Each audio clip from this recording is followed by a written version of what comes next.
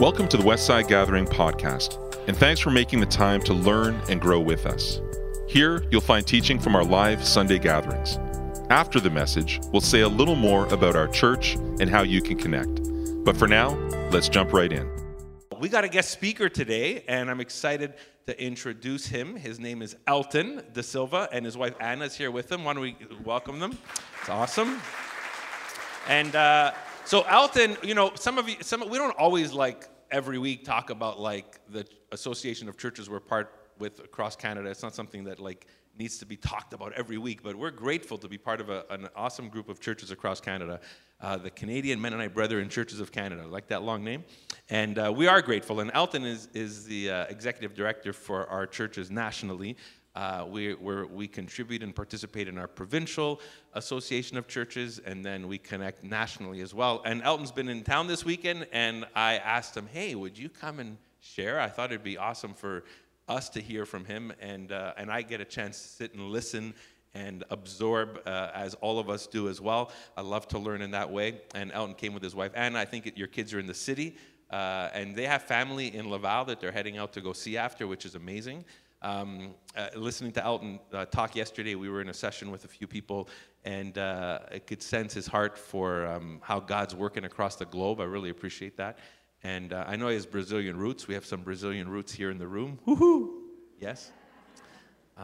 What's that? I'm not gonna butcher a Portuguese word. I'm sorry. I'll just stop right here, right, Ricardo? Because then he's gonna correct me and all that kind of stuff. Elton, why don't you come up? We're so grateful to have you with us and to be with us today. God bless you.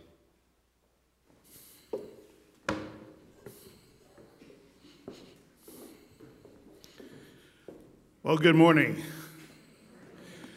Such a privilege to be able to be with you this morning. And I hope not to fall asleep. I just came back from 10 days in another part of the world, in Africa. So I was there, and they were about 8 hours difference from us. So I'm still adjusting back to our time here. But I was here visiting this church when you were building it, when you were starting to put the walls up, and I'm just so amazed at the great work you have done together and the gathering of people, God's people that gather here to worship on a Sunday morning. So thank you, David, for the invitation. I'm glad to be here with you. I typically introduce myself as I am proof that God has a sense of humor. That's my introduction. And here's why. I was born in a city called Belém in the north of Brazil, the city that is right under the equatorial line, and it is hot all the time. So it is typically 30 degrees and above. Most days you will hit the 40 degrees at a certain time of the day, and humidity on top of that. So you take a few steps and you're completely covered in sweat. That's where I was born. The best days of my life is when the rain would come down, and we have rain pretty much every day. Around a certain time of the day, the rain will come down really hard, and we as kids in Brazil would take off our shirts and our shoes, and just in shorts we'll go outside and play soccer in the mud. That was a great time for us. So this is how this Brazilian boy grew up. One day, God in his immense wisdom takes me from one of the hottest cities in the world and then moves me to Winnipeg. So you can see that God has a sense of humor. I imagine that when he hits minus 40 in Winnipeg, God is up there going, look at him, look, he is freezing. But he knows what he does. He knows how he does it. And he does it in a way that is invitational. He does it in a way that allows us to be ourselves. And he engages us in his mission. This morning, I want to talk to you a little bit as Jesus Church. his invitation for us to join him in his mission. And I know sometimes when we use the word mission, or there's a mission Sunday, or someone or a missionary is going to come and speak, immediately we become a little bit uncomfortable, and we put all kinds of barriers and reservations because we don't want to feel guilty about us not really being on mission. But this message I want to bring to you today should bring you freedom. Because in this message of Jesus inviting us to join him in his mission strategy brings us a freedom for us to be who we are and still being productive in a mission that God has given each one of us and us collective as a church. In John chapter 4, there is an interesting story. I'm not going to read it right through. We're going to walk through a little bit. Sorry, when you have glasses sometimes it just bangs around better. I think so. In this story, Jesus goes to a place in Samaria, to a village in Samaria, and he encounters a woman who is coming to get water at a well way in the middle of the day. When it's the hottest time of the day, she is there. Now, it's interesting because people don't usually do that. They didn't do that. You know, I think I'll just take it. There'll be...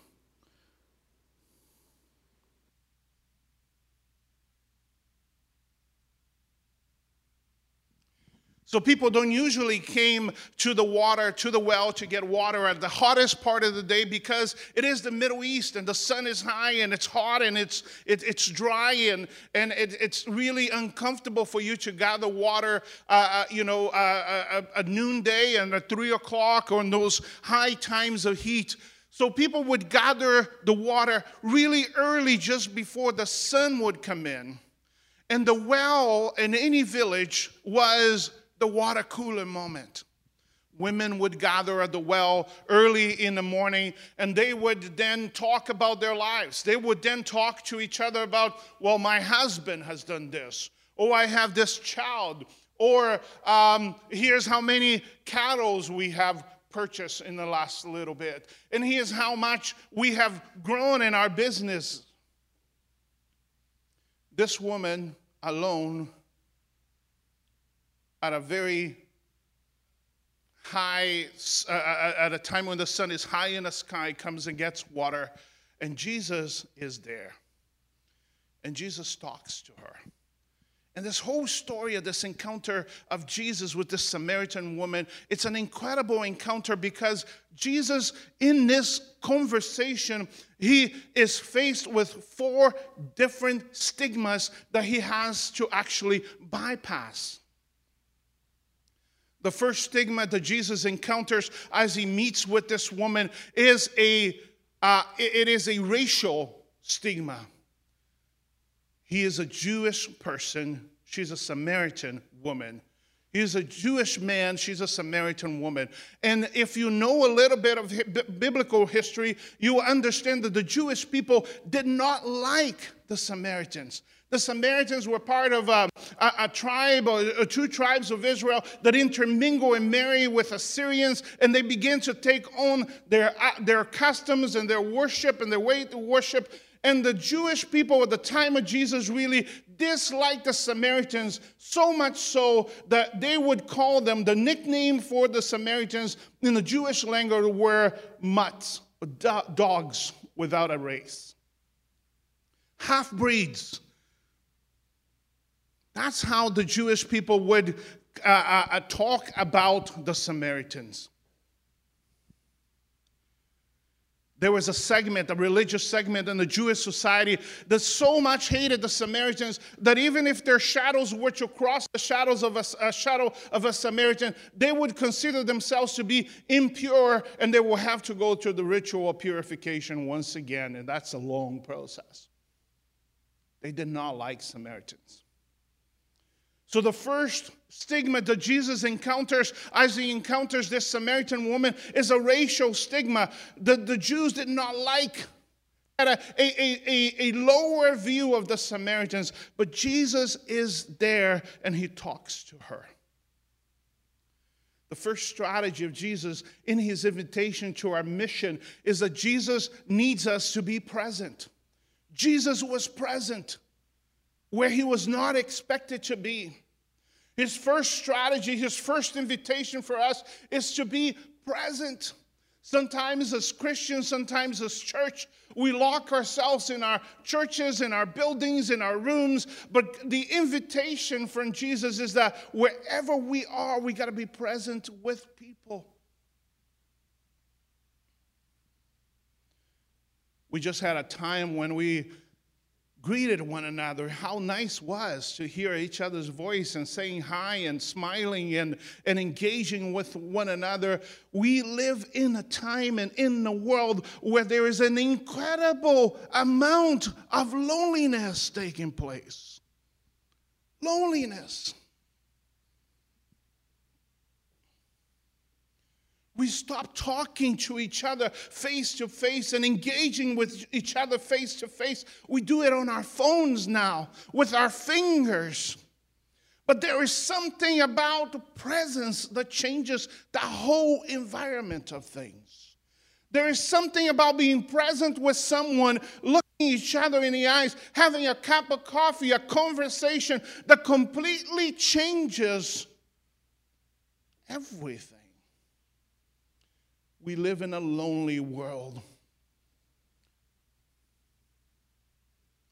So the first invitation from Jesus, the first strategy from Jesus is for us to be present.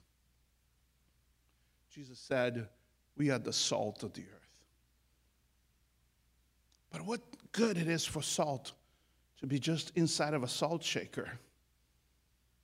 It never gets used. It gets spoiled. So where is Jesus inviting you to be present? Who is Jesus inviting you to be present with? What are those conversations, those visits, that time?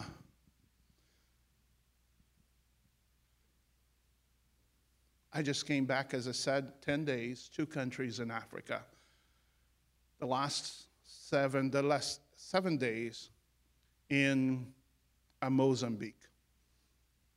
In one of the poorest places I have ever known.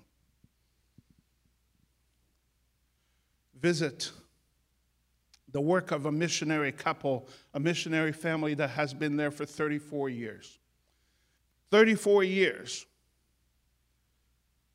They have gone through into the bush, driving, walking in places where nobody else wanted, so they could sit in a hut made out of mud and covered with leaves with someone and just break bread and eat with them. This missionary had malaria 3 times, was poisoned twice.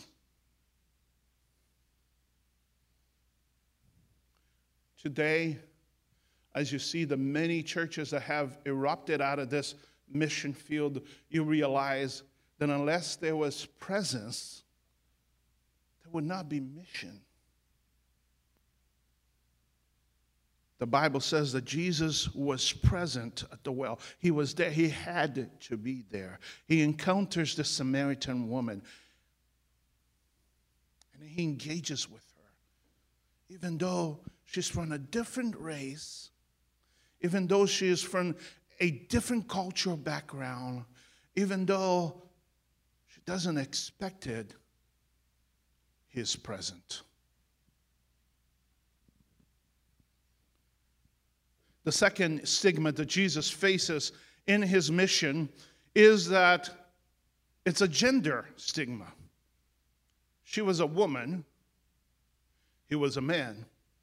And in the time of Jesus, women had no value.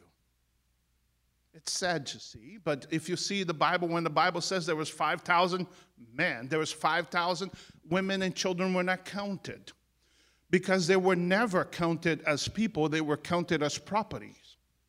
Sad to hear that, but it's true. In the biblical times, a woman was born as a property of her dad, and then it became a property of her husband. And the sole purpose of a woman was to give birth to heirs. So men would not talk to women. Women would not dare address men.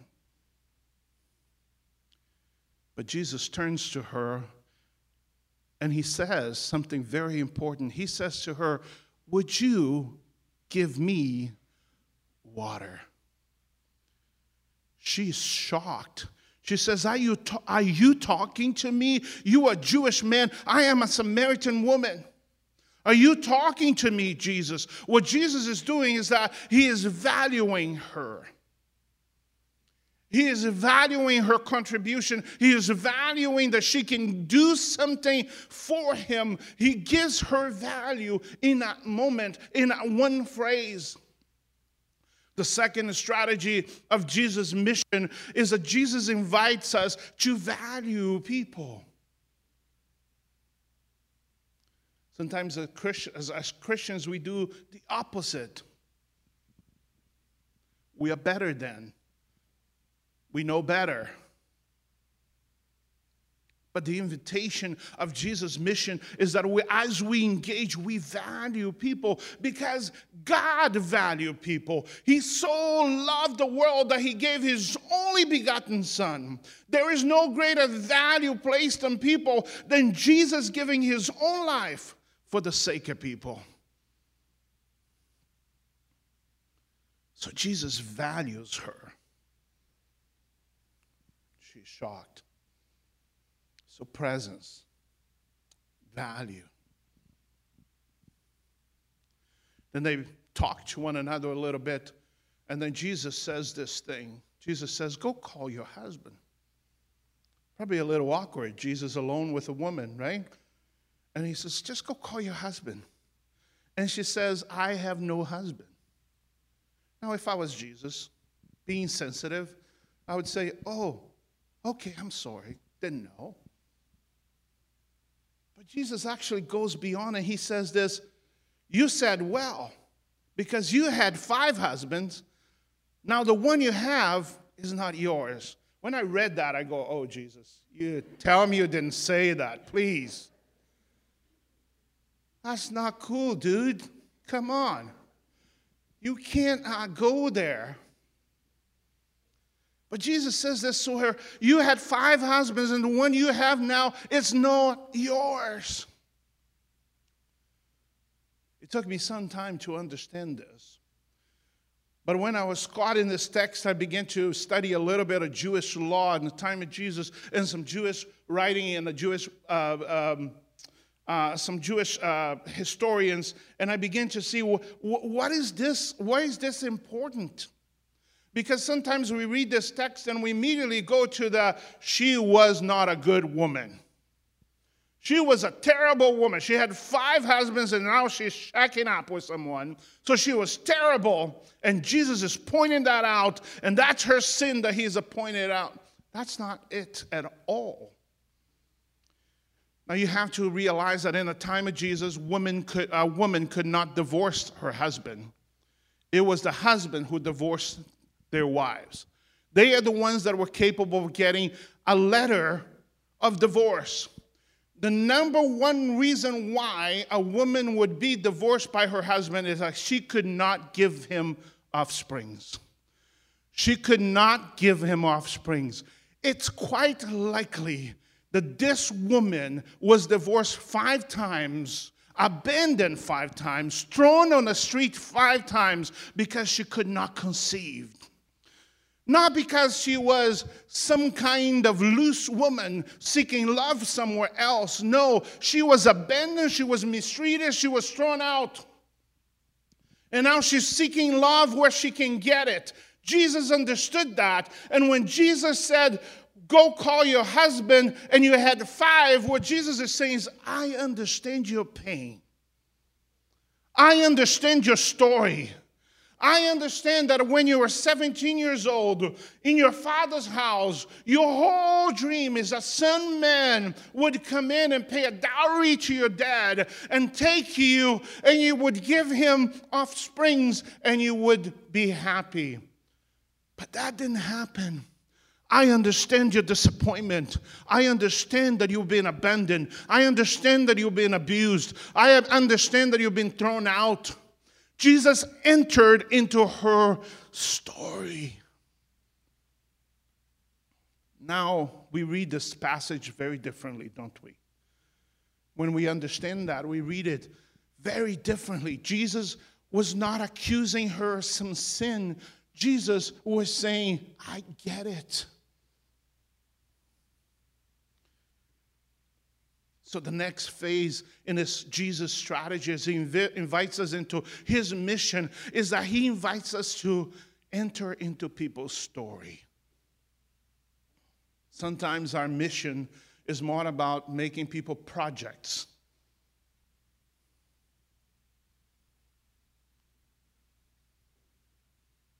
But the invitation is for us to just simply enter into people's story, understand their story, give value to their story, and let the Spirit of God work as he works. This way, each person in the church, each member in the church can be a missionary. Not that complicated. Presence, value, enter into people's story. Understand their story. That was, Jesus confronted that stigma, that social stigma. This woman is avoiding people, and early in the morning, she's avoiding coming to the water well, to the water cooler where the conversations are, because people are up for sure pointing out that she's a nobody. She's a rejected person. She's a person unable to be loved.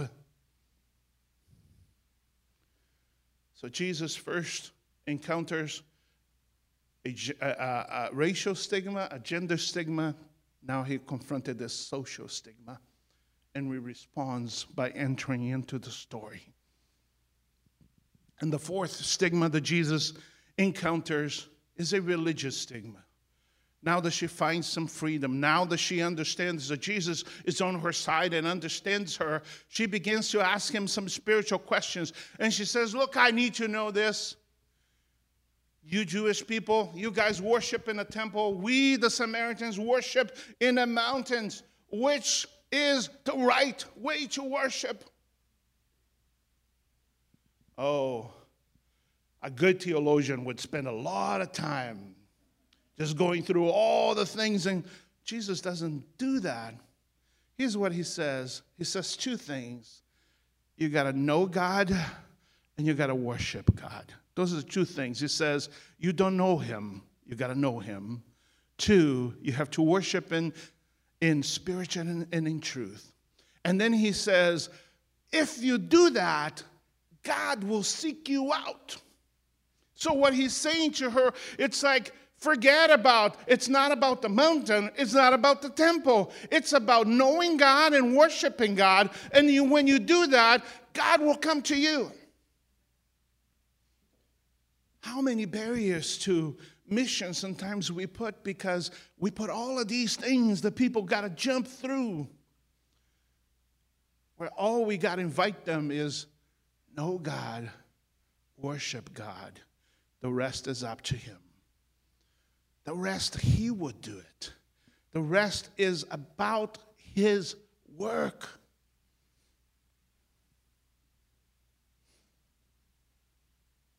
Isn't that a simple strategy?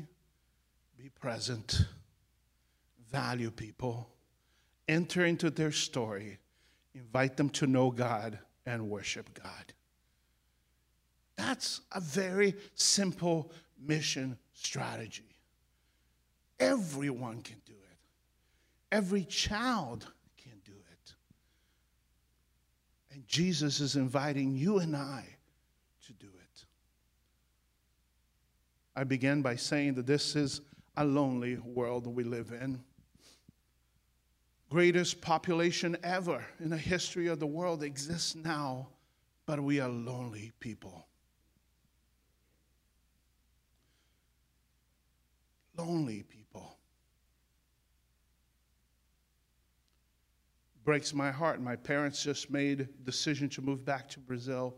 That after 2 years of COVID and lockdowns and unable to see people, they just found themselves, and the weather in Winnipeg, they just found themselves so isolated. Even though we live next door to them, we go visit them. But they found themselves so isolated, they said to us, we are moving back. We want to be in a place where we can walk to people's homes. We can be with them. We can eat with them. We just feel so lonely. And if we stay here, we know our lives are going to be shortened because we feel lonely. It broke my heart.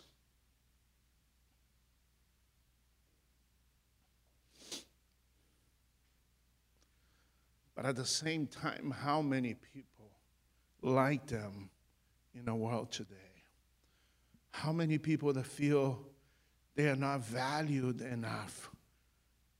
They don't feel that they can be loved. They don't feel they can be understood. They don't feel that anyone would want to hear their story. How many people right now need your presence? Need to be valued by you. Need to let you hear their story and get you to invite them to know God and worship God.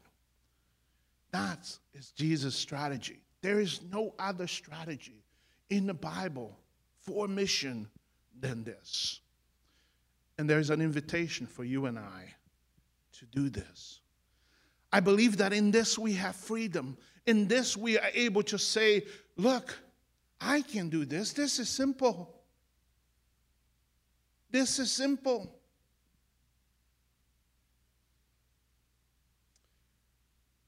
So Westside, as you go about your week this week, would you make the simple prayer every morning and say, God, wherever do you want me?